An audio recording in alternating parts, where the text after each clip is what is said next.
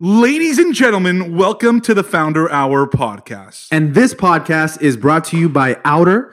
Outer makes the world's most beautiful, comfortable, innovative, and high-quality outdoor furniture, all from sustainable materials, and is the only outdoor furniture with a patented built-in cover to make protecting it effortless. From teak chairs to fire pit tables, everything Outer makes has the look and feel of what you'd expect at a five-star resort for less than you'd pay at a big box store for something that won't last. Pat, and you know how much I love five-star resorts. Oh yeah, I do. And as you know, Pat and I spend a lot of time outdoors, and we love hanging out on our outer couches. We're certain you'll love it too. For a limited time, get 10% off and free shipping at liveouter.com. This is Outer's best offer anywhere. Anywhere. Only available to the Founder Hour listeners. Get 10% off and free shipping at live, O-U-T-E-R. Let me say that again for all you alphabet geeks. Live, OUTER.com/the Founder Hour. That's liveouter.com/the Founder Hour. Terms and conditions apply.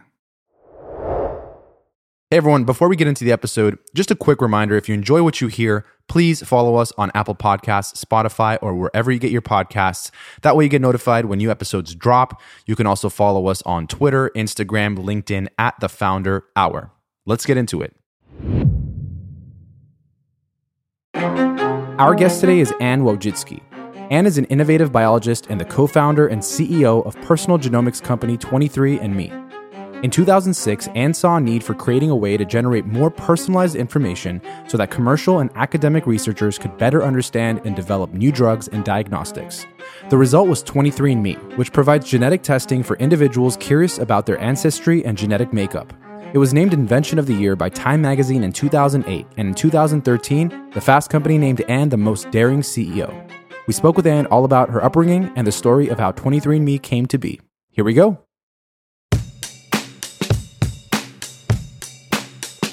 Talk to us a little bit about, where you were born and what young Anne was like. Oh, wow. You're going way back. Way back. You're going to the very beginning. Well, no, the very beginning would be like the haplogroups. We're not going there yet. We'll dive into that later, but That would be a first. Okay, so the very beginning. Young Anne was born on Stanford campus. My father is a professor of physics, and my mother was a journalist and a high school teacher. So I grew up, I was in a really lucky environment. Like I have to say, I really am grateful for how I got to grow up. But I lived in the Stanford community, and it was in a designated housing area. So everyone kind of moved in at the same time. And that meant that there was a lot of people who were the same age as my parents, and there was a lot of kids my age. And so I had my best friends were either 4 minutes or 7 minutes away, and I could walk around, and you knew everyone's parents really well.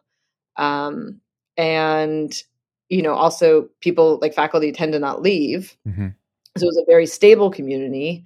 And it was a community of people who were doing like really interesting, different things, like interesting research projects. They could be researching mathematical concepts or interesting ways of like understanding pain.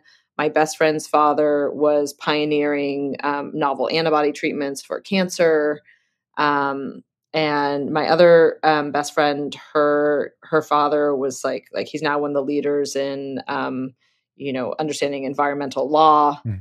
Like it was just like everyone was curious. And so like the thing when I think back on my childhood, what was like really great is like I was surrounded by people who were curious and constantly asking questions and not materialistic. Mm-hmm. Like it was really like you just had this incredible appreciation for the experience. So obviously then I also have my two sisters. They were part of my community, and they were like the traditional sisters who like to make sure that that you're the youngest and that they are better. Yeah. And we're all very we're all very close now. But it was, like I said, I grew up in a great environment full of curiosity. Yeah. And aside from the curiosity, I mean, growing up in that environment, what kind of other things were you exposed to that perhaps kind of helped you along your path as you got older and started to go to college and that kind of stuff? Well, one of the most meaningful things, like my mother is, like you should have my mother on your podcast. Like my mom is the founder of you. my mom's such an unusual person, but my mom is one of these people who just knows how to get things done. Like it started with like very simple things that were like really annoying, where she would like come and decide to vacuum my room at 6 a.m. And she would just like, I'd be screaming, get out, get out, get out. And she just keeps doing it. And then she closes the door. She's just like one of those people, like she doesn't listen and she just gets done what she wants to get done. So a good example is like there was an empty lot near our house and she wanted to build a park. And like most people will just like pontificate, like, oh, it would be so nice to have a park in our area. My mom was just like, we're going to build a park. Like I'm going to City Hall. I'm going to make the argument. I'm going to get money and I'm going to build it. And like a year later, we had a park. Like my mom, it's like Parks and Rec. And that like from like my simplest parts of my childhood, like my mom has an idea and she just does it. Like she makes things happen, or she'll say, like, I remember my mom saying, you should get scholarships for college. And she's like, here's a book. We're going to read all these things, what you're going to apply for. And I'm sure you'll get at least one. And she was just totally right. She was just like, you know, like the world is full of opportunity. It's like, you have to seize it. And she's just amazing. What gave her that mindset? Well, my mom is, I mean, it's interesting because her parents were not like that. So my mom's an immigrant, or my parents are immigrants. My mom grew up poor in East LA, and she had this traumatic experience where her little brother ate a bottle of aspirin when he was 18 months old. Oh, man. And they went from hospital to hospital, and nobody would take him because they couldn't show proof of payment. And they finally got someone to take him, and then they called in the morning and they said, he's in the morgue. And my mom, like she was 5 years old at the time. And she's like, look, from that moment, I just realized, like, if you don't take care of yourself, no one will. And you have to learn how to advocate for yourself. So my mom is like fierce at advocating for yourself. And like one of the things that I find very humorous now is that my childhood medical record came with a warning handwritten at the top that said, quote, as all of us in pediatrics know, this mother can be quite irrational at times. And I think about like my mom is one of those people, like she challenged everything. Like, why? Like, why are you doing this? Why are you doing that? And she has, honestly, like there's lots of cases where she insisted like something either happen or something not happen. And she was right. So I do think that experience from her brother dying made her somebody who said, if you don't own it, it's never going to happen. And I think that led to her, like she ended up she was in a conservative Jewish family.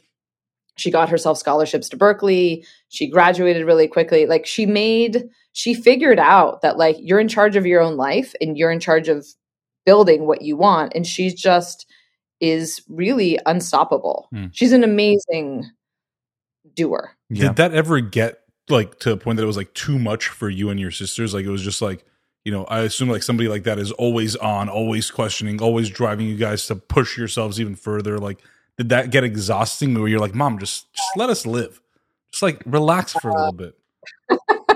I mean, you should join our family dinner because we often my mom, we love to harass my mother because she's always on and she is always, she's, like I said, it's hard to control her. Like it's even like one of those jokes. Like if I go on vacation and I have to like make it really clear to my mom, like don't touch my garden, but it doesn't matter what I say. When I come back, I know my mom's going to like plant things and do things that I didn't ask her to do. Yeah. You're like, Jesus turned water into wine. Your mom turned roses into daffodils. You're like, what? Whatever. So I think it's, you know, I have to say there was times, like the main thing that was like challenging as a child is that my mom can be really embarrassing.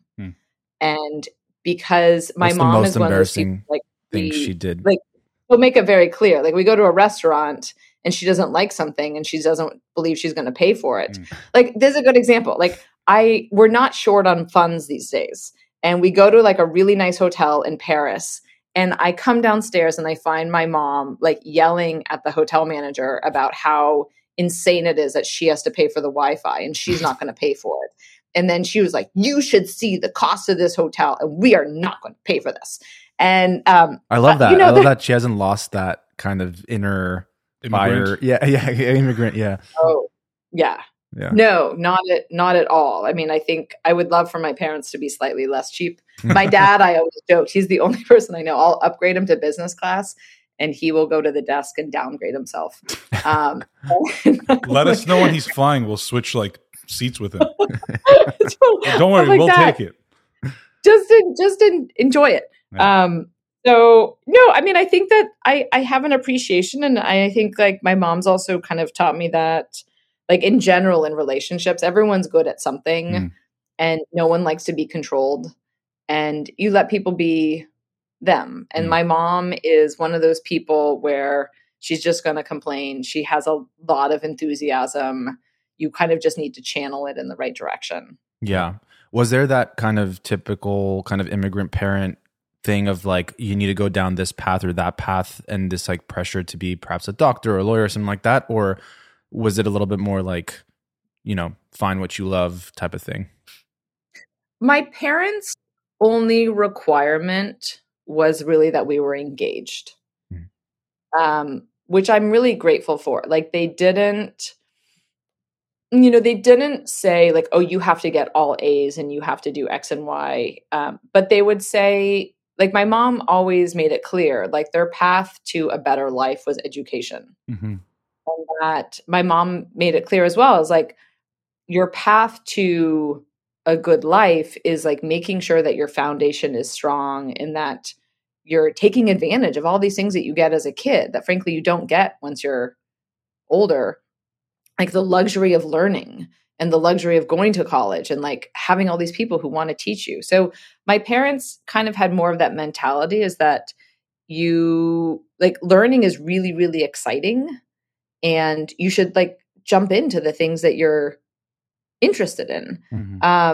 So they were good that way. And when there was things that we weren't terribly interested in, they were okay with that. Like my mom, like I'm like, I was just talking about, like, I'm not good at languages, and one of my sisters is very good at languages. Like, so I did, they were okay. They realized like, I don't want to go and take tons of languages, but I love biology. And how did you figure that out? How did you figure that out? That you love biology? Like at what point did you start realizing like, this is something that I really want to pursue? I think things as like, again, one of the things I try to do with my kids even is like, you just expose them to a lot and you see what they like. So we had a lot of National Geographic magazines and Time magazines. And I remember very clearly the moment that my mom, she was saying something to my sister. She was talking about her jeans, and I was confused because she was wearing shorts. And I was like, Mom, what are you talking about? Like, what jeans? And I remember like being little, like holding her shirt and like pulling in and saying like, what jeans? And then she was explaining, it was like, oh, it's like, jeans, like, again, like it's within your cells and it like it programs you, makes you. And I was like a little bit almost like taken aback, like what? Like there's like a secret code inside me and it makes me, and it's like doing things and we don't understand it. Like why has this not been like brought to my attention before? Like it was so fascinating to me, that concept of like a code, like the instructions. And then I remember there's this National Geographic, and that's when I was talking about the magazines. Like I remember reading this one story, and again, it's from the 80s, and they would do these studies occasionally about identical twins separated at birth. Yep. And I could not get enough of it. Like I just wanted to like read about like, what was it like, these twin studies, like what were they like? What was similar? What was different? What was genes? What was environment? Like that concept of like gene and environment, and that you could potentially alter your environment to optimize for your genes. Like that's so cool. And And I just like, and I always thought about like, there's this movement in Silicon Valley today of like, longevity and living forever. And I never had that kind of mindset, but it was really more about how do you avoid, like, how are you healthy as long as possible? Right. Like if you have these instructions in you, you must know like what's a good environment for you. And so I always just became super interested in that. And my best friends both love like, environmental biology. Like they love animals and like the environment. And I was like, no. I love everything that you can't physically see. And I just like, I just think it's like, like you go to New York City and you're almost blown away by the spectacularness of like the complexity. Right. But like your cell is like a, significantly more complex version of New York City, and you can't see it and it's in you. It just threw it back to like my AP bio, which I got a 1 on the exam.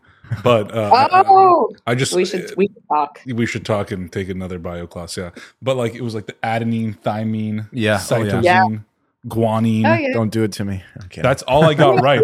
But I was like banking on that being the majority. But of I the think test. that's part of it is like maybe the education system.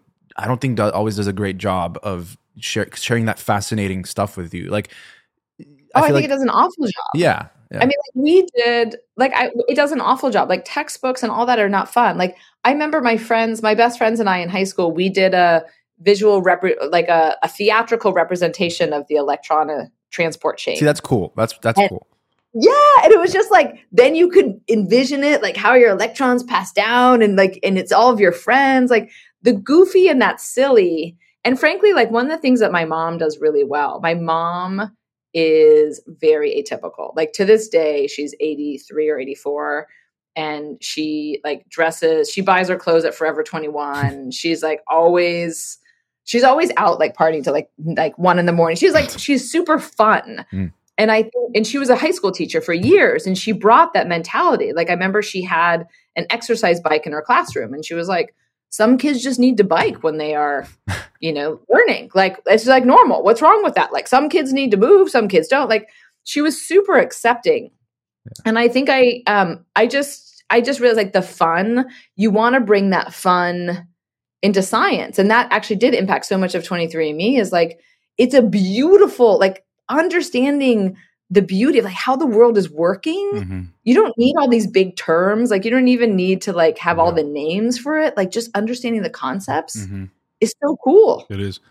So, and you studied bio at Yale. How was that experience like for you? Interesting. Like I loved biology. I discovered kind of there was things that were really good and things that were not so good. I discovered there that the people who were pre-meds did not have the love of biology.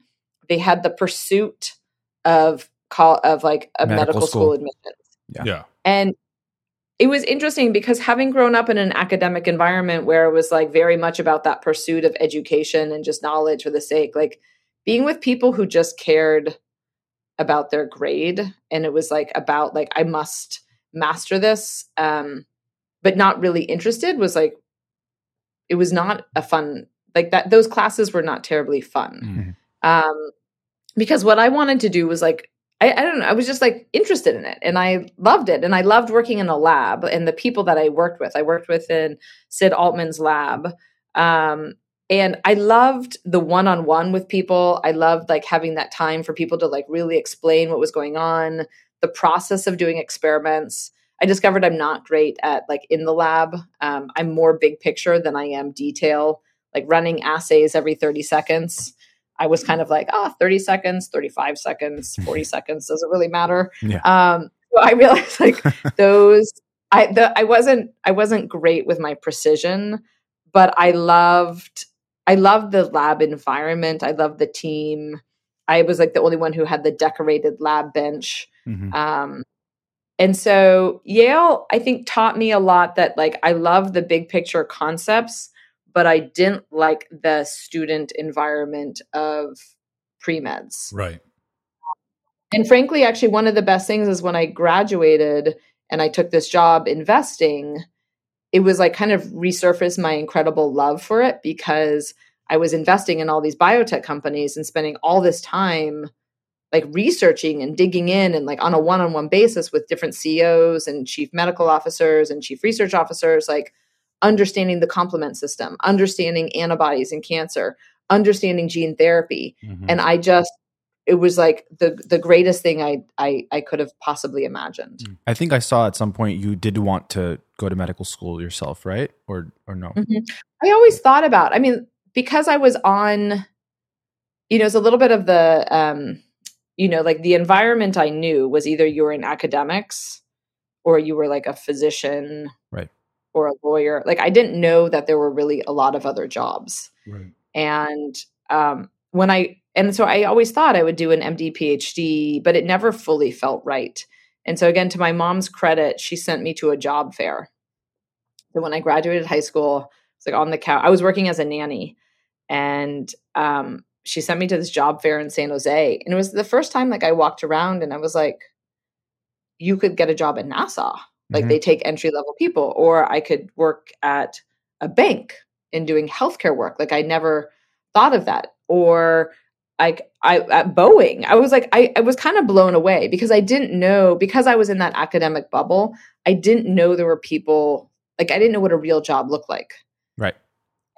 And so that job fair was amazing. And so out of that, I decided I was going to temp. Like I took these temp jobs at different places, and I was just like 2 weeks here, 2 weeks there. And I realized a lot of things I did not want to do. But through one of those temporary jobs at a bank, they sent my resume to an investment group. And I remember talking to my dad, because I originally was like, why would I do investing? That sounds so weird. And I talked to my dad, and he's like, look, I think you could really, like, it'd be really interesting. You could learn a lot. Like it's different. You'd be in New York City.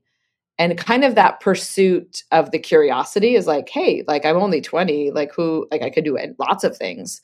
And it's one of the things I try to like encourage young people now is like, it doesn't really matter what your first few jobs are. Just do anything that makes you learn. A lot of people have this mindset, like one track mind of like, oh, I need to do this and then this and then this and then this. And like, that's the path that is supposed to, just the way it's supposed to be, right? Like I have to go to medical school in order to, justify me going and getting a bio degree or something. But you don't realize that there's so many other options that you miss along the way, that if you don't pay attention and like also be open to, or just be flexible, right?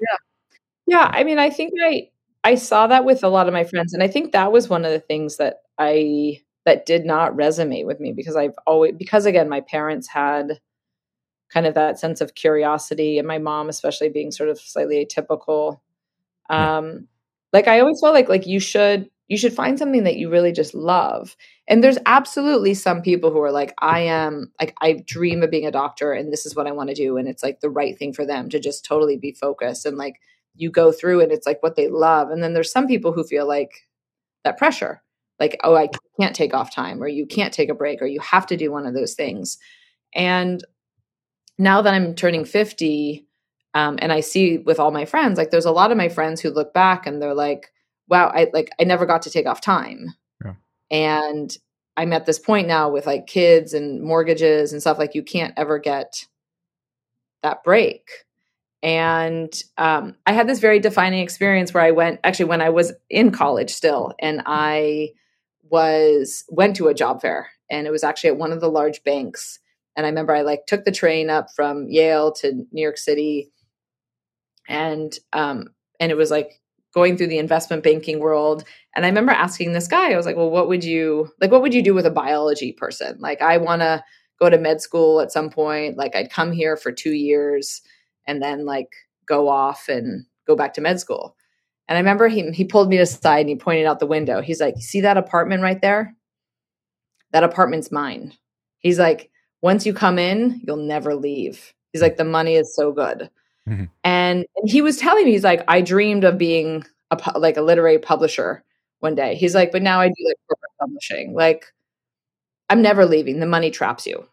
And I remember like for other people, that would have been like a selling point of like, oh, I want that apartment too. And I couldn't run out there fast enough. I was like, I will never be in one of those people. I will never be trapped by money. I will never be like you. Like, I never want to be trapped in that way. And if anything, that actually pushed me to say, like, I'm going to go and do things to make sure that, like, I want to explore. I want to do the things that I love. Right. And I never want to get trapped. And the most important thing, I think back to my parents, they taught me curiosity, but I think one of the most important things that they actually taught me was how to be financially responsible. And big thing to teach your kids.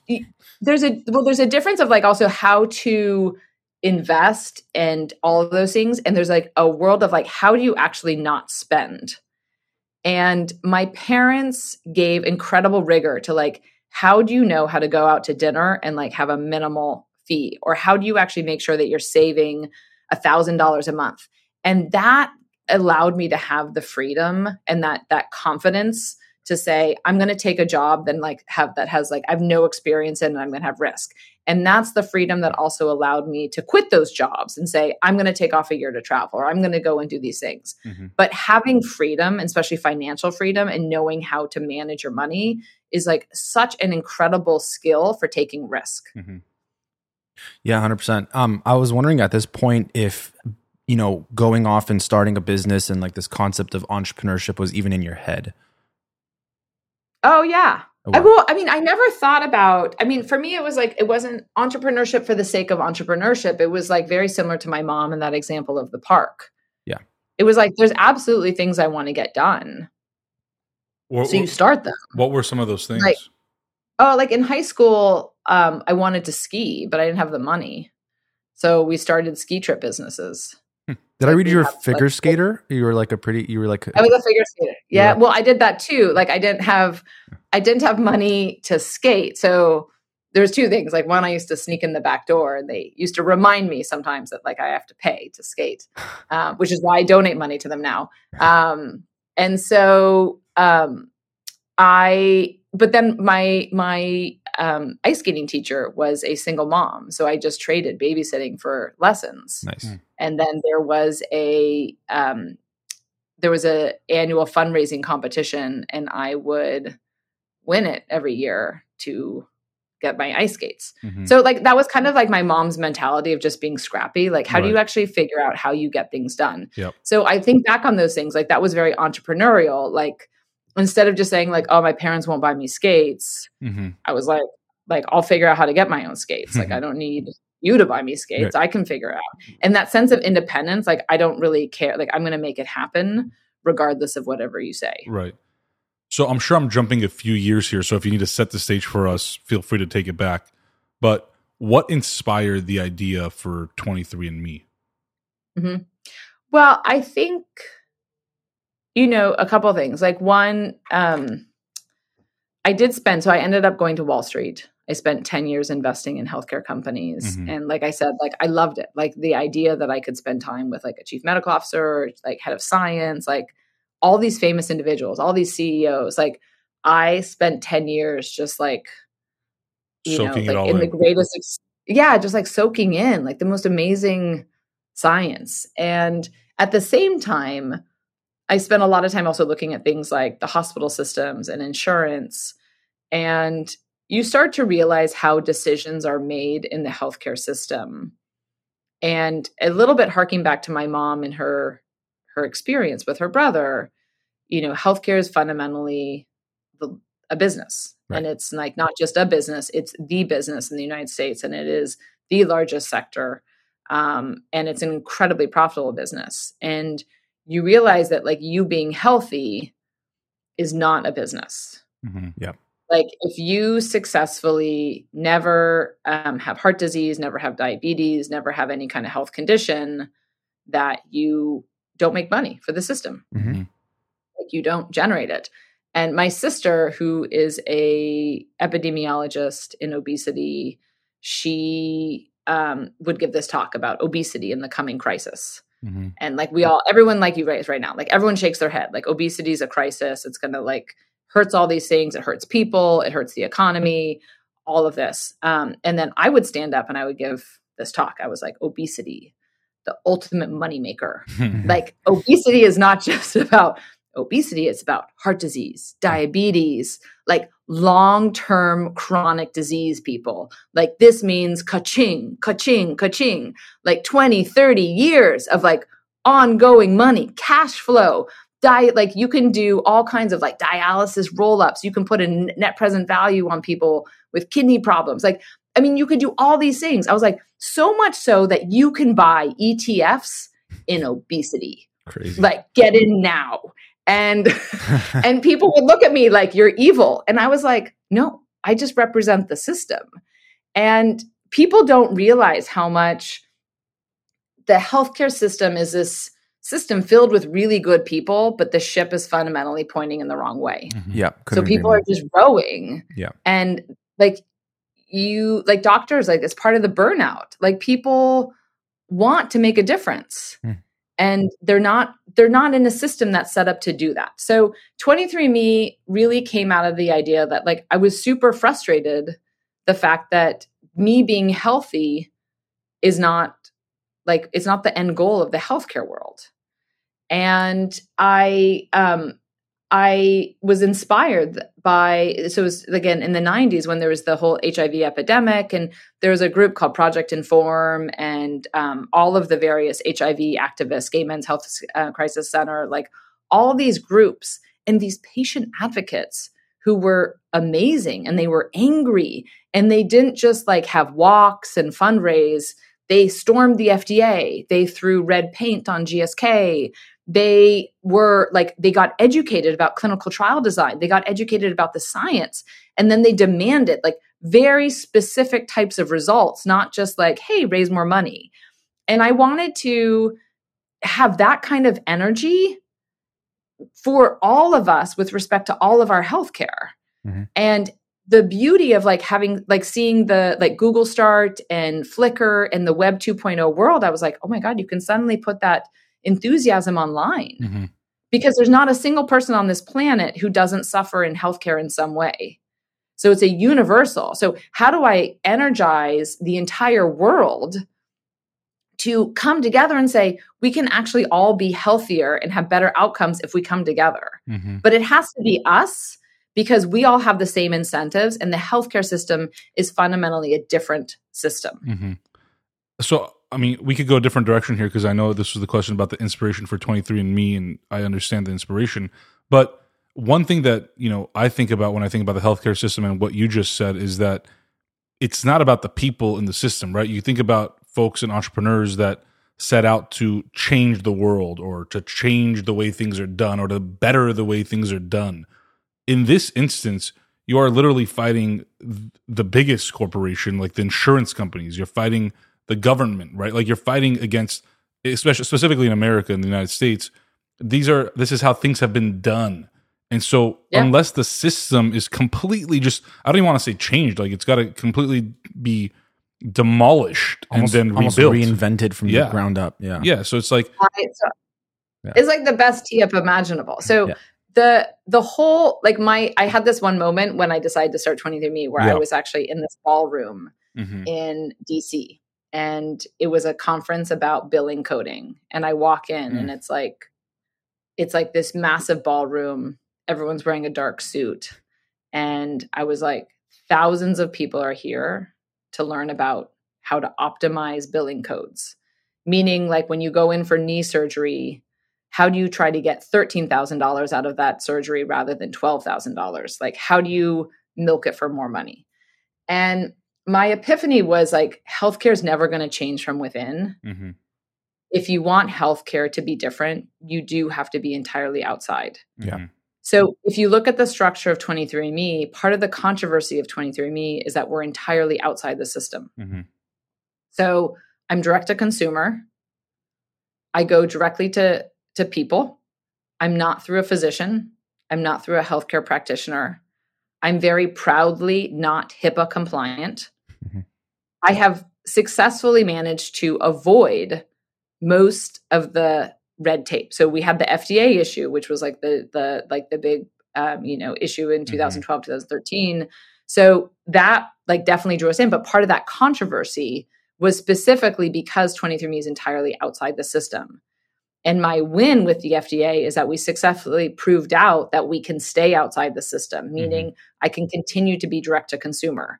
I successfully proved out that you are actually capable of getting this information without the oversight of a healthcare professional. And I do think that if you really want to change healthcare, people cannot expect it to change from within. Because the incentives are never going to be aligned in that way. Never. So it has to be more and more of a direct-to-consumer world, which frankly is entirely outside of that existing healthcare world. Yeah, and so that's on the regulatory side, but on the consumer side, did it take a while to sort of earn the trust of people of like, this is like a private company that I'm sending my information or data to? I don't know who they are. I don't know what they're going to do with it, type of thing. Like, was that, I think it launched in 2007, right? Yeah, 5, 6, 7, yeah. Like, was that a hurdle at all that you had to get through? For sure. I mean, I think that one of the things I'm really proud about is brand and our reputation for like how our customers perceive us. And I do think that trust, is something that's not, you don't get that on day one, but you earn it. It's like if you have kids, like through experience and over time, you learn to trust them. Yeah. And so my number one thing for people within the company was always to say, like, I'm not going to spend money on marketing about how you should trust us, but rather you're going to demonstrate with your actions about why people should trust us.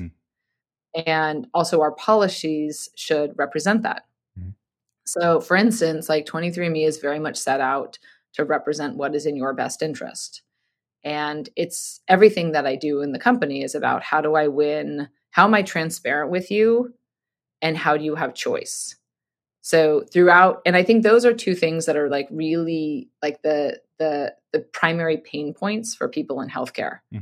Like you go to the hospital and you don't really have choice.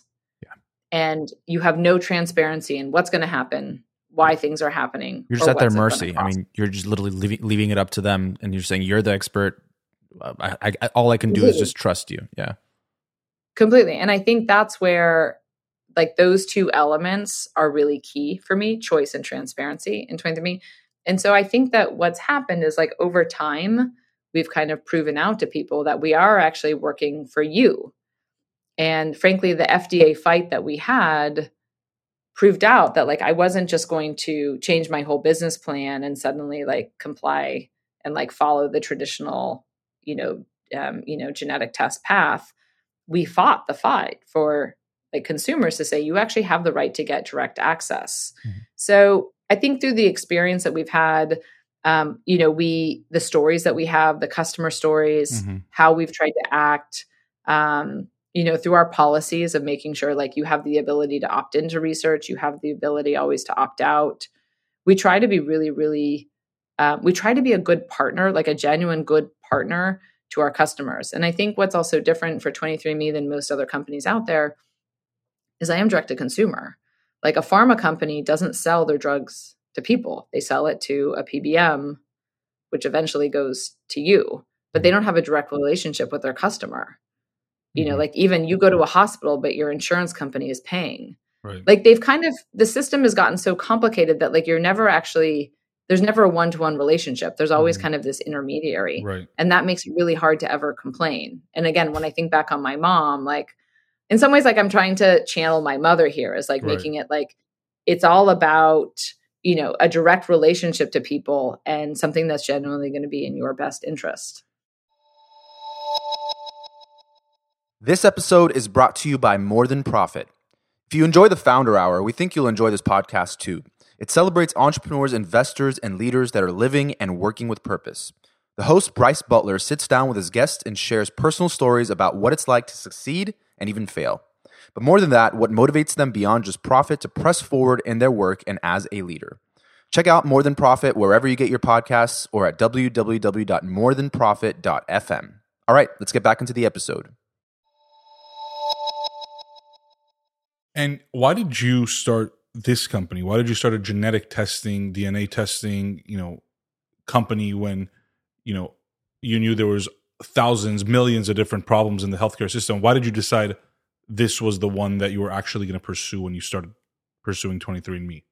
Well, this goes to my dad a little bit. Like my dad's a particle physicist, and again, like as we all kind of grapple at various times, like, okay, what's like, why are we here? What's the meaning of life? Like what are the basics, the fundamentals? And as a child of somebody who constantly had to listen to theories about neutrinos and string theory and like all these random things, like understanding the basics and the fundamentals gives you a core understanding for understanding like how to apply those fundamentals to your life. Like physics is a basis for a lot of the technology in our world. And I felt the same way with science, that if you want to have better outcomes, either through prevention or through effective treatments, you need a better basic understanding of biology. Right. So where does biology come from? Fundamentally goes back to that, like that point of like what captured me is that you have this code inside you, and your genome in many ways is like the most fundamental. Like that dictates like a lot of aspects of you, your health. Like what are your risks? Why are you responding to treatments? Why did you get a disease? That interplay with environment. So if I think about something that could potentially transform the whole industry, it was about how do I get to the most basic level of understanding the makeup of all humans. And then I think that can translate into a better path for people to prevent disease, and then a better path for people to actually be able to treat disease when they do have it. And that should add efficiency in the entire system. Yeah. So once you have this idea, it sounds like, correct me if I'm wrong, but it sounds like it's a pretty like capital intensive thing to launch this, right? Like you need a lab and you need to like test this and measure this and do this, and obviously have to have this like consumer facing thing. What were like the immediate steps you took in order to get it up and running? Well, we decided, you're right, like there's lots of ways to do it capital intensive, and we decided right away to not be capital intensive with the lab. So we said that what the secret sauce that we can really bring is that data interpretation. And so back in those days, like became like an amazing shop for people who had like a love of, computer science, a love of biology, a love of genomics and statistics. Like those people could come and we could actually start to generate data and then build products for it. And, my head of research now, she always jokes, she's like, I heard you speak, and it was all about like, hey, we're going to make science something that is accessible to people and make it fun. And again, you talk about like, okay, you got a 1 on the AP biology. I thought you would forget about that, but apparently not. No. It's actually kind of the motivation for a lot of 23andMe scientists. There's kind of that joy of like, I want other people to understand and appreciate and love what we do. And like have that same kind of love for science. And so there's definitely a lot of, so like that became like one of the big motivators in the early days, is not to have a lab, but to have people who are real experts in their fields, and that we're creating products that are going to be fun and engaging for non-scientists as well as scientists, like that you have a fun layer as well as like a more in-depth layer.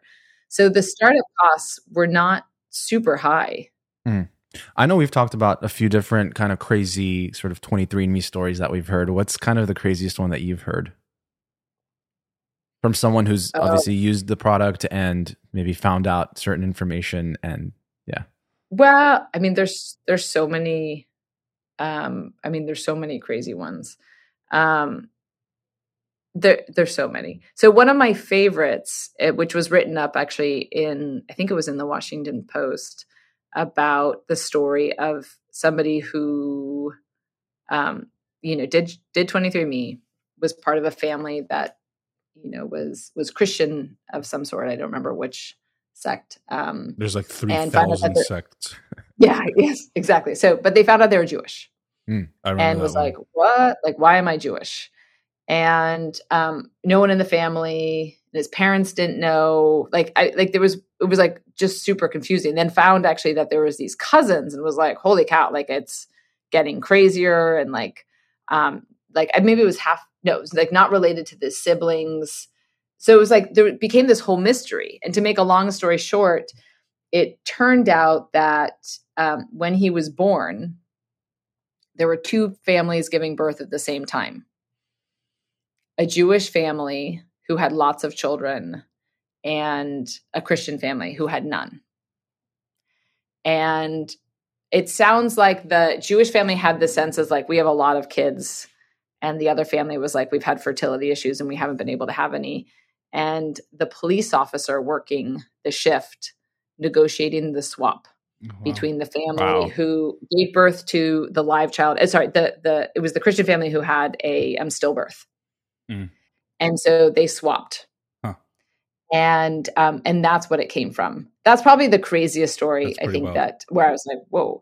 I mean, somebody recently came with a story of, like not finding out. Again, you get lots of stories of people finding out their father's not their father. And you have stories like, the Netflix series, Our Father. But occasionally you find out that someone finds out their mother is not their mother. And in this case, they found out that their mother is actually their grandmother and their sister is their mother. Yeah. We had a couple. Go on. No, I said if that happened to me where I was like, okay, I was like Jewish, I would have legitimately thought that I was the chosen one. Like like I'm Jesus. Like that I am literally coming back. Like, I mean, how else do you explain that? I mean, that's great besides obviously with the story that Anne just gave, but like that's a pretty like life-changing moment, which I know that you guys like, don't you guys give some sort of a warning of like this may like, change your life. Alter your life forever. Yeah, I mean, I think we have, it's really interesting. I mean, I tell people like when we hire them, like the thing about 23andMe, like we try to be fun. Like we're fun. It's a fun product. We do cilantro and Neanderthal, but fundamentally what 23andMe does is it really, it provides people with really meaningful information. And meaningful can take lots of different flavors. Like you can, like I was listening to one customer testimonial this morning, and it was about somebody who did 23andMe just for fun, then found out that they're a BRCA carrier, they're high risk for breast cancer, suddenly they remove their uterus and their breasts. And, like you get really impactful stories like that. Like the number of like serious health, what I'm very proud of is like it's serious health preventions. Like people who were able to like stay healthy longer because they got this information. Right. And then you get really life-changing information about your ancestry and your identity. And I would say my other favorite story, which I just have to now tell, is and this is a People magazine article as well. But it was the story of somebody who was related to a Grand Klansman. So obviously white, who found out that he had biracial grandchildren. Wow. And it's the story, the People magazine, which did a really good job. It's the story of them meeting. And the grandfather who's like, look, like this was not what I like it's not what I like dreamed about, but this is my family and I'm going to be open-minded. Right. And it's like the father of the children who's like, was I looking for a like a white supremacist? No. But they meet and they're like, we're family and we're going to make it work. And it's a really beautiful story because I think there's so much about identity, and we've been trained in so many ways to look at you and say, kind of from that medical perspective, like, oh, 42-year-old white male comes in with X. Like the reality is we're all more complex than that. Right. And I do think there's a real incredible experience and beauty of like saying like the world's actually, you're all one. You're super connected and you have relatives with everyone on this planet. So looking down the line, as more and more people, take 23andMe and like there's more data out there, what do you envision happening in general? Like, let's say 10, 20, 30 years from now. Well, there's so many things that I'm excited about. So one, kind of what you tapped onto, healthcare is not going to change from within. And I think that one of the big changes that happened during the pandemic is people got used to telemedicine and they got used to a virtual world. And frankly, for a company that is pioneering against, a $4 trillion industry in a David Goliath moment, you have to have a new way of reaching people. And that opens up all kinds of opportunities for us to go reach people. So we are, I do see like an incredible opportunity for people to have real personalized prevention, like really understanding like what are your true risks and how do I personalize your environment for you? So for example, we all hear like, oh, eat well, exercise, sleep.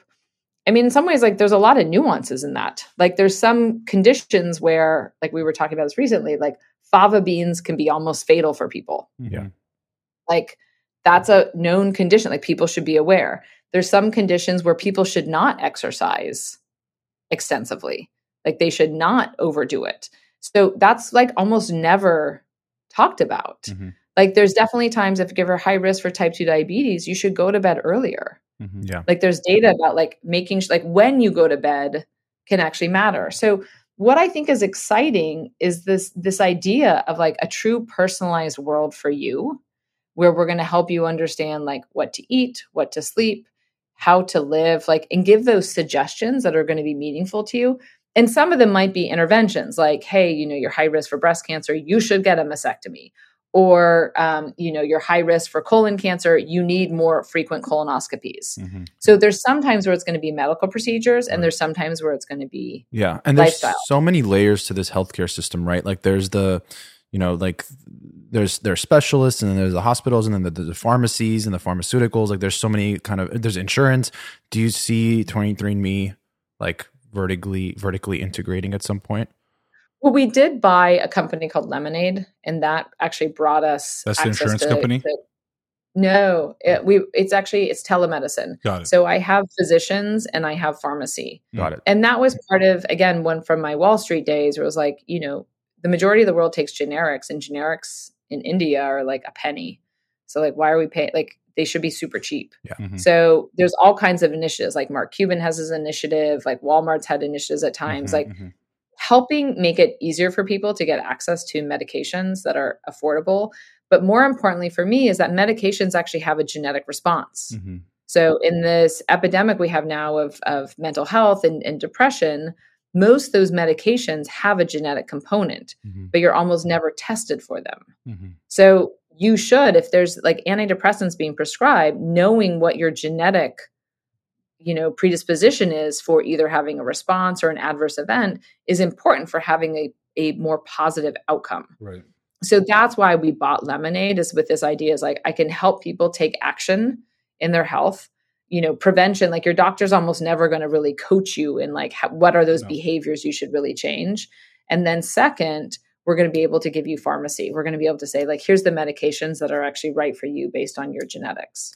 And I know that, so Pat and I have been using and are users of 23andMe for several years now, but I know there's a lot of people that are still not believers, or they believe that 23andMe sells like the data or gives data and cooperates with like law enforcement to sell, their DNA, or that you're going to clone me, which by the way, I wouldn't really mind.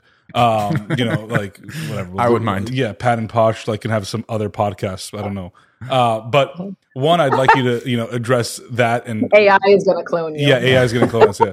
So I think that's one thing I'd love you to address. And the second thing that's really fascinating to me is that over time, I don't know. So it's been about 15, 16 years since 23andMe began, but we haven't done it for that long.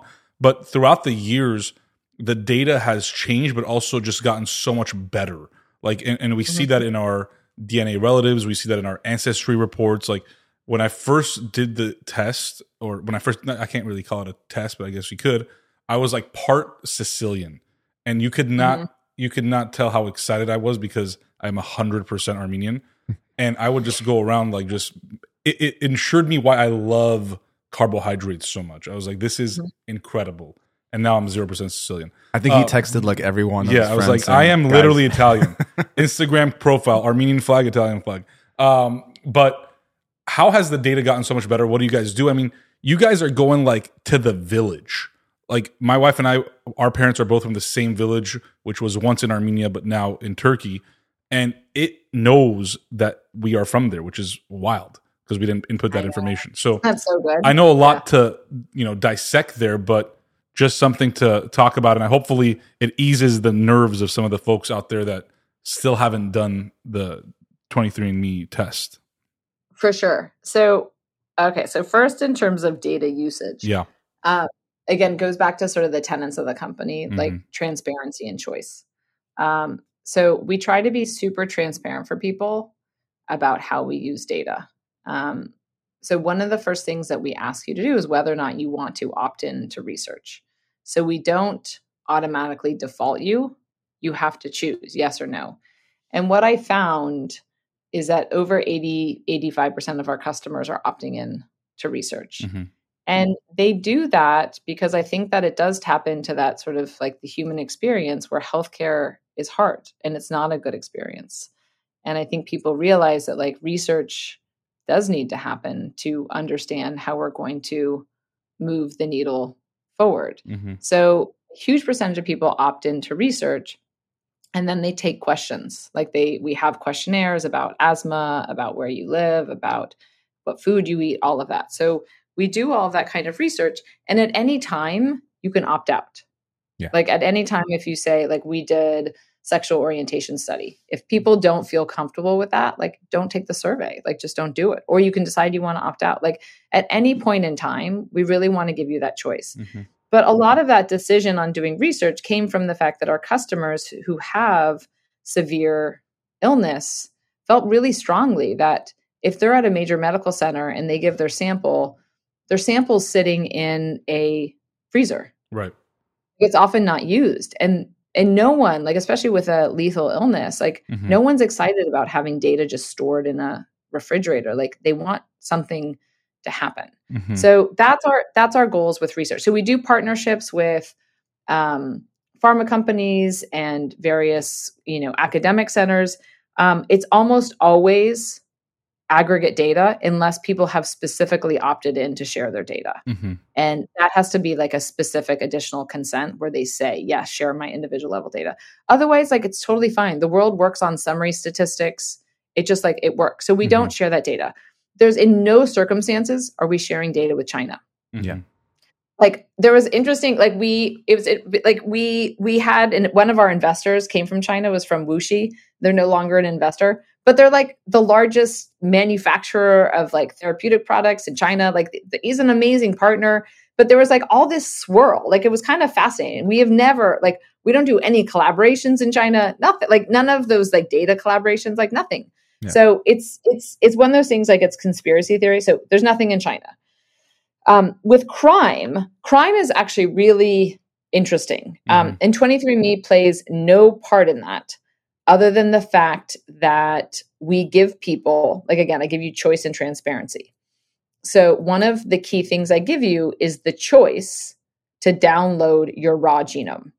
Like if you bought it, you have the right to get access to your genome. So people download their genome, and what they're doing is they're uploading it into a public database that is used for crime searches. Mm. And you get a number of people who look at this as like, it's a modern version of America's Most Wanted, and they absolutely want to be part of crime fighting. And so again, 23andMe is not part of it in any way, right. But there are people who feel strongly that they should be helping that. And that's where you get all kinds of like Golden State Killer and other issues right. where people are being found from that. Mm. So it's a consequence of people all getting their genome, but it's a choice for people to decide whether they want to download their genome and be part of that. I mean, can one even read their genome? Like if they are not an expert? I mean, the thing that was amazing, I was with Francis Collins, who's the director of NIH, the National Institute mm-hmm. of Health, and he was walking by this wall of like genomes, and he could point out I was like, what? Like, this is like, it's crazy. Some people can identify things. Yeah. No, you can't read your genome. Yeah. No, it's like ACGs and Ts. It's like it's like gibbery. Like, I mean, I think, but what we do is like 23andMe built a genome browser for you. Right. So if you were interested, for instance, like one of the things, again, in our pursuit of like making you all budding scientists, let's say you read a story about Alzheimer's and genetics. What we wanted to enable you to do is to say like, ooh, like I want to go and like browse my own genome to see how that's relevant to me.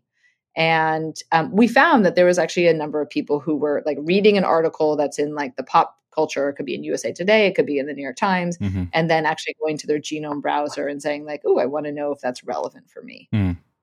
So otherwise, yes, like your human genome is more of an academic pursuit and not as many people are downloading. Understood. Yeah. So for your third question, any other questions on security before I move on? No. Okay. I felt secured from day one, so I'm good. Okay, good. Well, it's a totally legitimate Totally. Yeah. question. Right. I think when I think about data security, and I should just highlight this, one of the most interesting ethical questions that we've had to deal with is the fact that if you have a family, let's say of 5 people, not everyone wants to be genotyped. Yeah. But if one person gets information, they're learning information about the whole family. So like the other questions are relatively simple. Like we don't do anything in China, we don't do anything with crime fighting, but there are absolutely ramifications of one person, a family learning genetic information and other people not wanting to know. And that's something that we try to highlight really to our customers, and also highlight to individuals, like they have to be sensitive then within family members. Like some people might not want to know. So that I think is a true, again, it's a true issue that does, the ethicists love to talk about, and that we like to just make sure customers are aware of. So your last question about data getting better, that is frankly the most exciting thing. Like as 23andMe grows, we're over 13 million people. We can get much better at predicting things. And like predicting location, like where your grandparents are from, where you're from, is really, really fun for people to do. Like, especially if you accurately, like this is where my grandparents are from. When we can actually get it right, you're like, wow, that like really it's worked. crazy. I told my grandma where like our ancestors are from, and she was shocked. She's like, wait, really? Like I thought we were from over here. I'm like, nope, we're from here.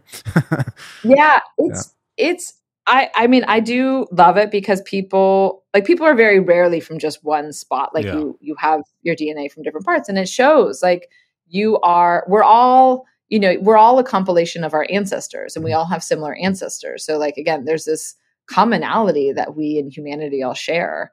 And like opening people's eyes to the fact that you're a citizen of the world, and the data is accurate. Like that's the thing that's amazing. So the way we get it, like going to your question, we have a whole team of population geneticists and people, ancestry specialists who work on the product. And what we do is we ask customers, and in some cases we collect samples where we're looking for specific areas. And if your 4 grandparents are from an area, then you can become part of that reference pool. So we're continuously making those algorithms better so that we can better tell you exactly where you're from. I mean, it was just crazy to me. I mean, I had no idea that your DNA can tell, like, I mean, these are like specific villages. Like, it's crazy. I mean, like, I'm sure when you did it too, like within like Armenia and the former Ottoman Empire, I mean, there's like, doesn't exist, but it's like so many villages. And you're like, how is it that it got it so correct? Throughout the years, so much data and information that was like destroyed or just didn't make it to present day, that it's like where's all this information stored from like hundreds of years ago. It's amazing. So what's great is that you guys appreciate it on the ancestry side, but what is also in some ways even more exciting is on the health risk prediction. That same thing is happening. So you can't necessarily see that in the same way as what you can actually see potentially in a map, but our ability to predict like who's really at high risk for type 2 diabetes, who's really at risk for heart disease. And then for those people, when you really have a high risk factor, focusing then is like, hey, like we should really help you manage this. And you really should get an annual blood test. You really should go and like, check these different things. And so on that note, I'm curious, what are your thoughts on gene editing and things like CRISPR and whatnot? Like, how do you see this type of information and just 23andMe in general playing a part in like someone knowing like, oh, I'm more likely to get, colon cancer or whatever because it's like in my family. And then you can hopefully like not pass that down to your children. CRISPR is an amazing tool. I mean, like imagine if you just had your word processor, but you couldn't cut and paste. Yeah. And then suddenly you could cut and paste. You'd be like, wow, this is like life-changing. Like that's the equivalent. It's like, it's cut and paste. And so it's an amazing tool. But like the difference of cut and paste when you're working in, a Word doc is that you have one page. In your body, you have trillions of cells. So figuring out delivery is more challenging. Like, how do you do that in all of your cells? So it's an amazing tool for research. You get these CRISPR libraries. People are creating all kinds of, like if you take out a gene, what happens to the cell? Right. Like, it's like, there's all kinds of amazing things that you can do. And I think you're going to start to see it more and more. Like, there's some amazing treatments. Like, can you fix people with cystic fibrosis mutation? It's a single mutation. Can you cut and paste and change it? For a lot of these, like these what's called monogenic. So like a single gene, single mutation that has consequences in your health. Like, can you actually use CRISPR to change it? I think there's going to be all kinds of amazing ways that you're going to be able to have trace. So I'm a big fan of gene therapy. It's still early days, but it's happening. And how can you just, how do you educate somebody on the preventative care versus like, you're about to die care? And like the way I view it is like Eastern medicine, where, a lot of it is kind of focused on that prevention, wellness. And then you have Western medicine, especially, you go to the doctor these days, every time I go to my annual checkup, I leave thinking like, I don't feel really confident that everything's okay with me. I don't really know what happened here, right? How do you educate the American populace on prevention? Because like you just mentioned, we're excited about the ancestry because it's backward looking. It's there. It's almost like it already happened. In this case, and again, and this is probably like just a philosophical question in general, it's a lot harder to look forward and be like, shit, I might die in 15 years because of this if I don't do these things. Like, why should I believe like Anne and her company? Like, I think so. There's a lot to unpack in that. So I personally believe that people are more open to taking care of themselves than the medical community believes. Like, I would say that my experience of working in hospitals was most medical professionals have kind of written off the patient, that your ability to change your chance of changing is almost zero. And at the same time, I worked usually as a patient advocate. And what I saw from patients was like a real eagerness to change, but they needed to know how. And again, going back to sort of like that healthcare system and the wrong constructs, very little money is paid to helping you change. So, and change is hard, but it's not impossible. And people are eager to try and like adopt change. So I think part of the role of 23andMe is being able to spend more of that time in a direct-to-consumer fashion, speaking a language that people speaks, and helping them educate something that's like also personalized towards them.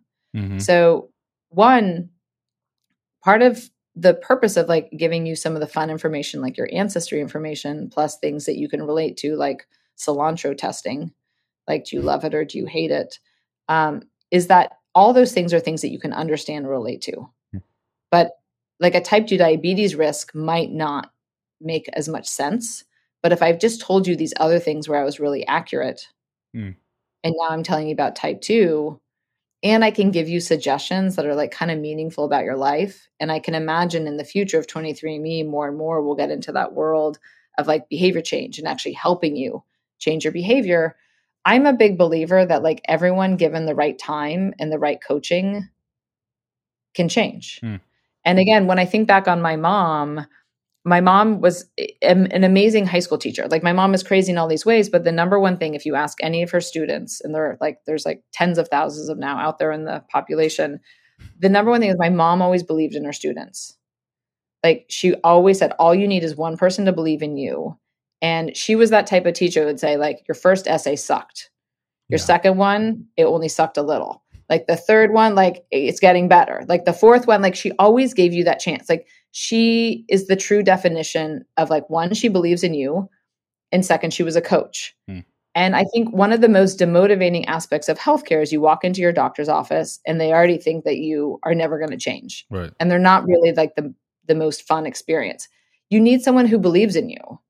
And I think fundamentally, when I think back on FDA and our fight with the FDA, it was the fact that I believe in you, that you are capable of getting this information without a healthcare provider.